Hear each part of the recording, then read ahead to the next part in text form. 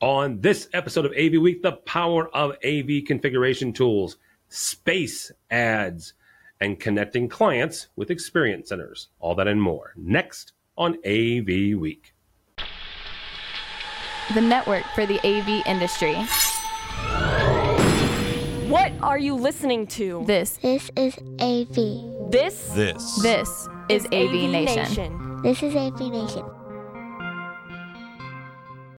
AV Nation is brought to you by Shure, because every voice matters.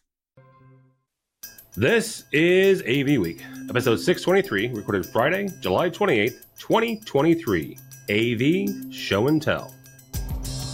This is AV Week, your weekly wrap-up of audio-visual news and information. My name is Tim Albright. I am your host. With us to discuss the news and information we have gathered this week. First and foremost, Kelly Teal from HGA. Welcome, ma'am. Thank you. Thank you for having me, as always. Absolutely. And a dear old friend from my neck of the woods, Mr. Jeremy Caldera from Pearl Technologies. Welcome, sir. Greetings, everyone. Happy to be here. Absolutely. And I get to hang out with Jeremy next week. We'll talk about that at the end here. I'm going to mention this at the beginning. I'm going to mention this at the end. I got two trips coming down the pipeline. One is CEDIA and CI Expo. That comes your way the 7th through the 9th of September. That's in Denver. The very next week is UCX USA. That is the 13th and 14th in Austin. Either one of those kind of floats your boat. Come hang out with us and a whole lot of really great folks. So those are the two next things that we've got coming down the pipeline for AV Nation. And I'll be speaking at the CI Expo as well. See, there you go. Oh, I'm not speaking. I'm an influencer. Yeah. I am speaking, though, at the UCX one, though. That's kind of cool. And I'm making Chris Netto eat pineapple pizza. But that's a totally different story.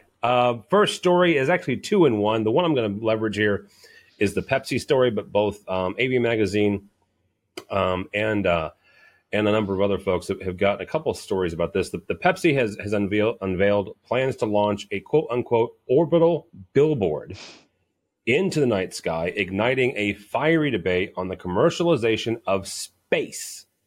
You heard me, space. Now, there are a number of dystopian movies out there that have something like this. We can go down the road of, oh my gosh, we have so much space junk. There's an entire crust around the world, but that's beside the point.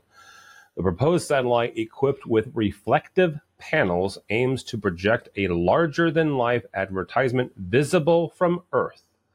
While Pepsi touts the project as an innovative marketing feat that will captivate stargazers, critics argue that it raises ethical questions about the privatization of space and the potential pollution of the night sky. This coupled with another story, the one from AV Magazine, talking about a holographic image above some of the buses in London. It seems to be, though, a hologram above the buses of a larger-than-life size card of several European football players. Kelly, I'm going to start with you on this.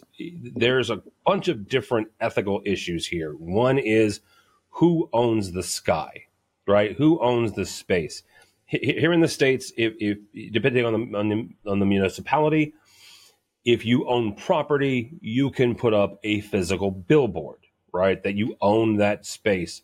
But there are also height limitations to those. You can only go so high depending on the municipality you live in.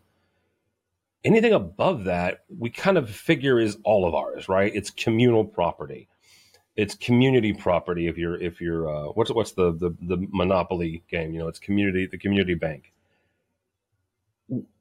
The first question here, though, is really who's going to be in charge of this? Who's going to be in charge of pulling back some of the AV technology and how we regulate this versus nature, I guess, or the skies or the communal areas that we all enjoy? Yeah, this kind of falls under the category that's been talked about before about airspace rights or airspace ownership. And I think it's a complex legal concept that's obviously varying between one country to another.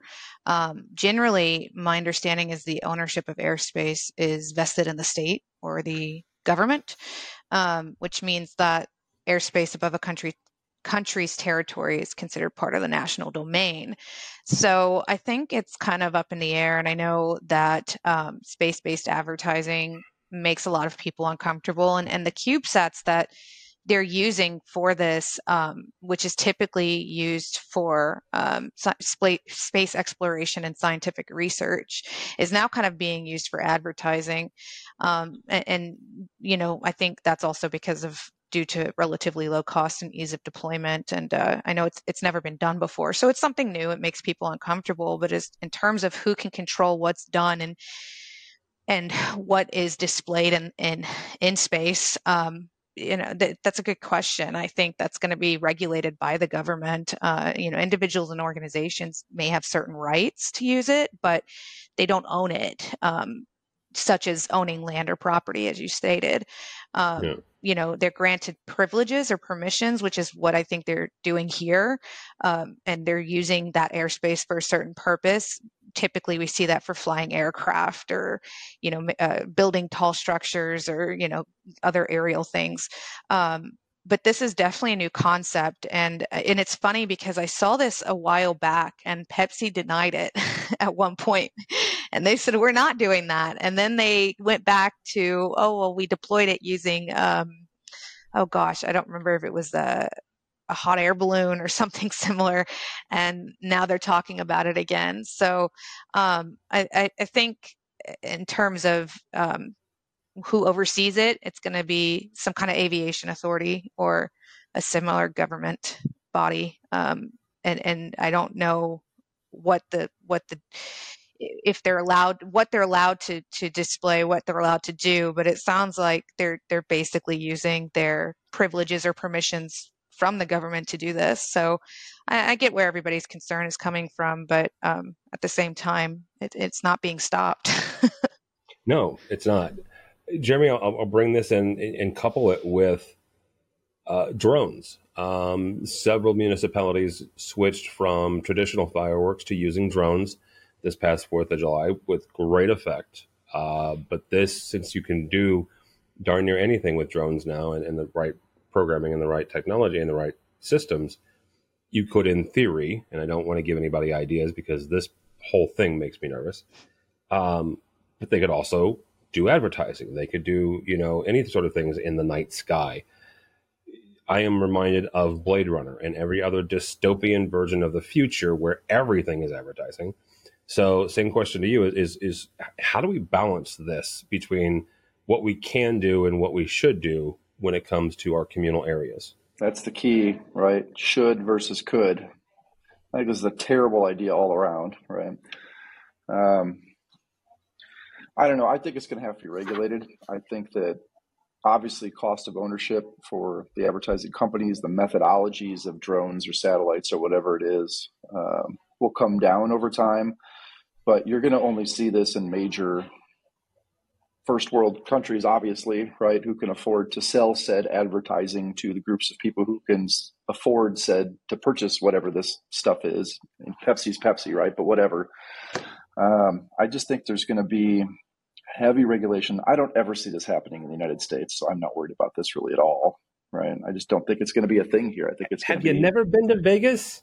Well, I mean, there's a difference between billboards and throwing stuff up in the air, man. You know what I mean? There's a safety factor to it. You're going to see stuff like this happen, right? But I don't know that you're going to see it necessarily in the United States. And if you do, it's going to get shut down pretty quick. I mean, that's just my opinion on it, right? Yeah. And I also think it's a terrible idea, right? But I mean, again, it's going to come down to the regulating bodies of said government, municipality, state, federal, FCC, or whatever, the FAA. I mean, because you're talking about all kinds of stuff. I mean, even on a much higher level, look at SpaceX and look at all the stuff that Starlink, right? Just the junk that they're throwing up there. Love the idea of worldwide internet. There's a cost benefit analysis. There's a benefit to the world, as much as you want to argue against that kind of stuff, of that junk being up in space. But that's a far different outcome and result of technology use than drones or advertising. You know what I mean? So I don't know, man. It's a hairy one. It's a weird one. I just never thought the day would come where this would actually be a thing. You know, I've heard jokes in years past, right? Advertise on the moon, and you get to see that, right? Yep. But you know, who owns that space to do that? And would that ever happen? And I always thought that was the craziest thing ever. But here we are, a decade away from that happening. So. Well, nobody owns it because we never went. It was on a sound stage. It was Stanley Cooper. Sound stage in California. I don't know. I mean, I really don't know. I don't think I answered your question, but I just don't think that there's a proper way to even look at this other than regulation with government. And as much as I hate government regulation, this is one of those cases where I would be very supportive of it. Right. I agree with that too. Yep. All right, next story comes to us from Yealink. Sidebar, Yealink is not a sponsor of AVNation, but my day job, CTI, they are a partner of ours and also a partner at PSNI. They have opened its state-of-the-art customer experience center in Dallas. This facility is designed to showcase Yealink's cutting-edge products and technologies, offering visitors an immersive and hands-on experience. The center boasts a wide range of interactive displays, including video conferencing solutions, collaboration endpoints, and more, allowing customers and partners to explore the full potential of Yealink's offerings. I will say this before we get into this. When I first heard that CTI and PSNI was bringing in Yealink, my first reaction was, oh, we're selling phones now, because that was my experience with Yealink. Yealink is a huge phone manufacturer. But they have an entire line of VC and UCC product lines, and that's what they're showing off here. Jeremy, I mentioned the fact that they're showing this up in Dallas. Kelly is in Houston. It is not around the corner, and I've learned that about Texas. But you and I are in the middle of the country, right? I'm in St. Louis. Jeremy's halfway between here and Chicago. It's not easy for he and I to get there. Right. So my question to you is this: is or something like things like these and things like, you know, Crestron's experience centers at 3 or 4 joints around the globe. Sure has their experience center. Harman has several experience centers. Are those experience centers interesting to you, or is it interesting if it's in geographic proximity to you, and if it's not, then you're just going to show up your stuff? It's interesting to me if it's within a decent driving distance for me to go check something out, right? Okay. That said, I understand that companies are going to place these centers in where it makes the most sense from a business perspective, right? So here you have Dallas, Fort Worth, arguably one of the fastest growing, metropolitan areas in the country. Yeah. To me, that makes logical sense that they would put that there, right? I would never make a point to go there. Side note, I am going to make a point to go there because I have a client in Dallas and I'm down there about every 2 weeks. So because it's geographically easy for me to actually go there when I have a down day, when I'm in Dallas, I'm going to go. But if that wasn't the case and I wasn't going down to Dallas every month, right, I would in no way, shape, or form go there. Right. Now, some of the other ones, the Crestron's and whomever, they're building, sure, they're in Chicago. Yeah. That's easy for me. That's easy for you even, right? St. Louis to Chicago is not, that's drivable, right? Which is kind of where I'm at, right? So that's a 1-day trip to go check out some new gear and bring clients, right? If I needed to do that. So, to answer your question, no, I mean, I would not go unless it was convenient for me. In this case, it's going to be convenient for me, but that's the only reason why. Again, I understand the reasoning to it. And if I have clients based there, I would send them there to go check out said technology or whatever else, right? Just to fulfill that exact experience, which is the goal of that center. So. Yeah.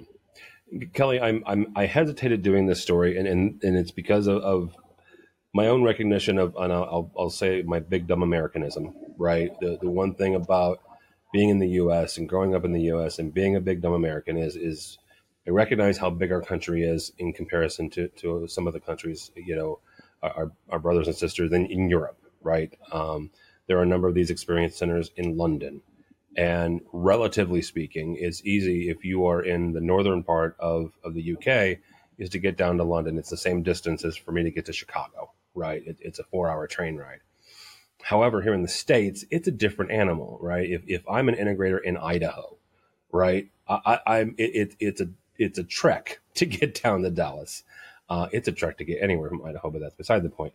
When you're looking at this and you're talking to clients, you're like, well, I'm thinking about using Harmon, right, for something. And they happen to be in somewhere nowhere near the LA Experience Center. It's going to have to be a project of significance for them to make that investment to go out there. When you're talking to clients, how are you best getting them in front of technology specifically? So it was a little different when I was working primarily based out of Texas. There were a lot more opportunities to take clients to experience centers. But believe it or not, being on the design/consulting side, we have a lot of clients who will request it or set it up so that we can say, okay, well, you know what, you want to do XYZ, let's go to this experience center depending on what they're wanting. For instance, we have a active classroom project that we're doing now, and they want a lot of different use cases with a lot of different budgets, and they're not quite sure who they want to use, and there's different manufacturers they have in mind. So one of the things we had set up was to have the integrator take them to an experience center and or provide a demo. And I think you've got to look at manufacturer experience centers versus an integrator driven customer space. So, you know, with the manufacturer experience center, they're usually dedicated to that one specific manufacturer. And in this case, we wanted it to be more integrator driven space so that they could see the spaces that they've created by the system integrator, the solution or the solution that the providers brought together from different products, from different various manufacturers. And, you know, and the fact that those spaces are not tied to one manufacturer. So if you're set on, for instance, Crestron, those manufacturer experience centers are great to see what Crestron has to offer and what Crestron, who and what Crestron works with, and, you know, the training and workshops that come with it. But it's typically set up in a way that if a customer does know what they want, or they don't know what they want, or they know who they want to use, that's when we'll kind of say, hey, if this is something you're interested in seeing with your own eyes in person, let's go to this experience center. Let's have this demo set up for you. So a lot of times we don't even have to try to convince them. It's just something that gets brought up in conversation during the design phase, or the SD phase, I should say. And just kind of a solution-oriented conversation that kickstarts the idea, and then you know, we take them, or we have them get with the integrator to set that up. So fortunately, it's not something that I have to push too hard on. It's just you know, and I think they're beneficial. But as Jeremy said, you know, me being in Texas and working remote now, I don't find myself going to them on my own anymore as much as I used to, mostly because my clients are out of state. So you know, if I was still working primarily based out of Texas, I'd probably be doing, you know, these show and tell field trips a lot more than I have been recently in the last few years. But yeah, it's something that definitely is convenience related. If it's nearby, I mean, Dallas, like you said, is a trek. It's about 4 or 5 hours. If it's nearby, I'll go. But you know, it's not often where I'm at. I'm outside of Houston and Tomball, so it's not. There's not a lot of experience centers out here to go to. So I'd have to take the day off to go to one if I did. You would have to take, yeah, absolutely. Yeah. Again, I was in Houston a number of years ago, and I have a dear friend that lives in Dallas. And I sent him a text. I said, hey, I'm in Houston. Can you like meet me for a cigar? And he's just like, dude, what? No. Like, I'm like, I'm in Texas. Yeah, it's not a thing. All right. Last story. From our website, Blackwire Designs has recently announced the launch of their AV over IP configuration tool aimed at quote-unquote simplifying and streamlining video over IP systems. This innovative software promises to revolutionize the way professionals design, set up, and manage AV installations, offering an intuitive and user-friendly interface for effortless configuration. Kelly, we'll start with you on this. When you're looking at designing AV over IP systems, are systems like this, or tools like this, helpful in you know, speccing or talking to clients? Because one of the things about that I've learned since joining an integrator, and Jeremy's going to throw something at me, part of the cost is not just the black boxes, it's the labor, right? It is the time that it takes to put up a system. something like this that's available for over a couple specific, AV over IP solutions, is that interesting to you? Does that help, or is it just maybe a nice to have when you're designing a system? I think it's more of a nice to have. This isn't a totally new concept. Crestron did this with their digital media switcher configurator. So it was similar. I think it does save some time, but I think it's only as good as the information you provide. Okay. So there is room for error. There is room for, if it's not designed correctly or configured correctly, then all that time you've saved, you're going to have to put back in on the labor side. You've got to make sure that whoever is, configuring this, designing or putting this together needs to understand the customer requirements clearly. You need to relay the site survey conditions and the right technology so if any of that is off base or incorrect, you're just adding time later to have to correct that. And I think it's a nice to have.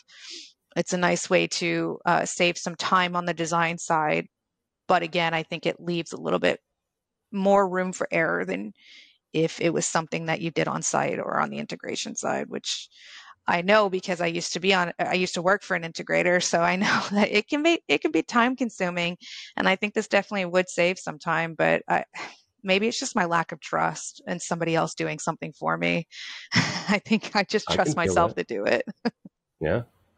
Jeremy, same kind of question is, when you look at configurators and you look at areas where you can save on labor and save on time, AV over IP is certainly one of them, but what are other areas that we can look at and encourage either place pieces like Blackwire or, a lot of our distributors are also getting into things like this. Where else can we look to save time and labor? I mean, I don't want to be Mr. Negative, but I kind of agree with Kelly here, right? It's a trust issue, right? I mean, there's been other companies in the past that have tried to do stuff like this. And every time you go to implement said software or said whatever, there's always some custom thing that has to be changed somewhere that ends up being more time consuming to troubleshoot or whatever, right? Yeah. I just have an issue with not this one specifically. Maybe it will be awesome. I think I just need to see it. You need to play with it. And I'm open to it, right? Like, I'm all about the newest, latest, and greatest technology and figuring out how to become more efficient, right? Efficiency is the thing that I'm screaming at my entire team all the time, right? I think that as an integrator, we make decent margins, we make decent labor, but it's all going to come down to efficiency. And that's where your profitability is at for a company like us, right? It's 100% in efficiency. It's not how we're estimating. It's not how we're selling. It's just, are the guys efficient? Are the new guys being trained properly? Is the softwares we're deploying easy to set up? Am I having to fight QoS and packet loss on video over IP? You know what I mean? And maybe that's going to help fix all kinds of things. Who knows, right? It's just, I'm all about it, and I'd like to see it. What specifically could be done?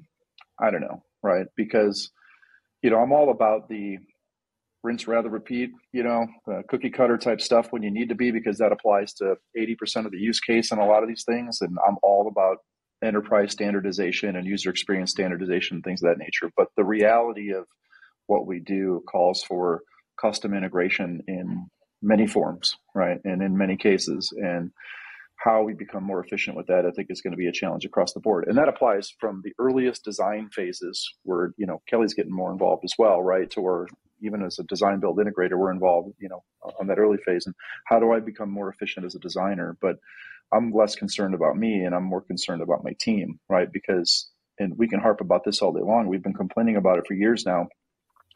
All of my staff, which I have a shortage of, right, are all new, right? There's very little, total experiential time, right? Where 15 years ago, if you added up everybody's experience in audiovisual on your team, you'd get to hundreds of years, right? Yeah. A lot of my team, if I add them all up, I'm at like 10. Holy cow. Right? Like, I got a lot of guys who are, I got some experienced guys that are training the new guys, right? But I've got a lot of guys who are 1-2 years on the job in the industry. They're training, they're learning. So my efficiency for me is there. Like, that's what's most important to me. And, I need them learning the fundamentals of AV over IP. And if this tool helps them learn those fundamentals, and helps them deploy things faster, I'm 100% on board. But again, it's going to come down to what are the feature sets that's offered. Does it integrate with the stuff that we're selling, right? Because there's a million AV over IP solutions out there. Not everybody can sell everything, right? So we lock into our few, right, that we know that we want to support, that treat us well and have great service. And as long as that backs that up, I'm on board with it. So, all right. That'll be a good place to stop. Thank you both so much. Kelly Teal from HGA. Thank you, ma'am. How do people get a hold of you or HGA? LinkedIn. That's the only place right now under Kelly Teal. All right. Very good. Mr. Caldera, good to see you, bud. Yeah, you as well. I mentioned the fact that Jeremy and I are going to go hang out with the folks at Shure. I didn't mention that at the beginning because you can't go hang out with us. But he and I are going to Shure next week. But where can people connect with you or Pearl Technology? pearltechnology.com. You can also find me on LinkedIn. I used to be more active on Twitter or X or whatever it's called now, so not so much anymore. But you could find me on there if you really want. So, but mostly just LinkedIn and pearltechnology.com. And if you take a class at Infocom next year in Vegas, there's a good chance that you'll have Mr. Caldera hanging out with Chuck Espinoza as well. A good fun couple 3 days. So check that out. I say that. Who knows? You might get kicked out next year. Now I say that out loud. So we'll see how it goes. This year was good though. We had a lot of good reviews. So I just got all my reviews back about a week ago. If you got good reviews, then you'll be back. All right. For me, for Tom Albright, do not follow me on X, and don't follow me on Twitters, and don't follow me on Threads or anything else. But go by the website, avnation.tv. That's avnation.tv. You will find this program and a host of others. Again, you want to come hang out, CEDIA and CI Expo. I am happy to be going there and hanging out. I'll go to Mr. Caldera's class at that location and bounce around. I believe Mr. Netta will be there as well. And then that's in Denver, 6th, 7th, and 8th of September. And the very next week, we will be in Austin for UCX USA. A buddy of Jeremy and I, Justin Watts, will be there. He lives in Austin, so it's easy for him, but the rest of us will hang out too. Hetma will be joining us. And again, we're going to aim to get Chris Netto a pineapple pizza. So all that and more at avnation.tv. That's avnation.tv. Thanks so much for listening. Thank you so much for watching. That's all the time we have for AV Week.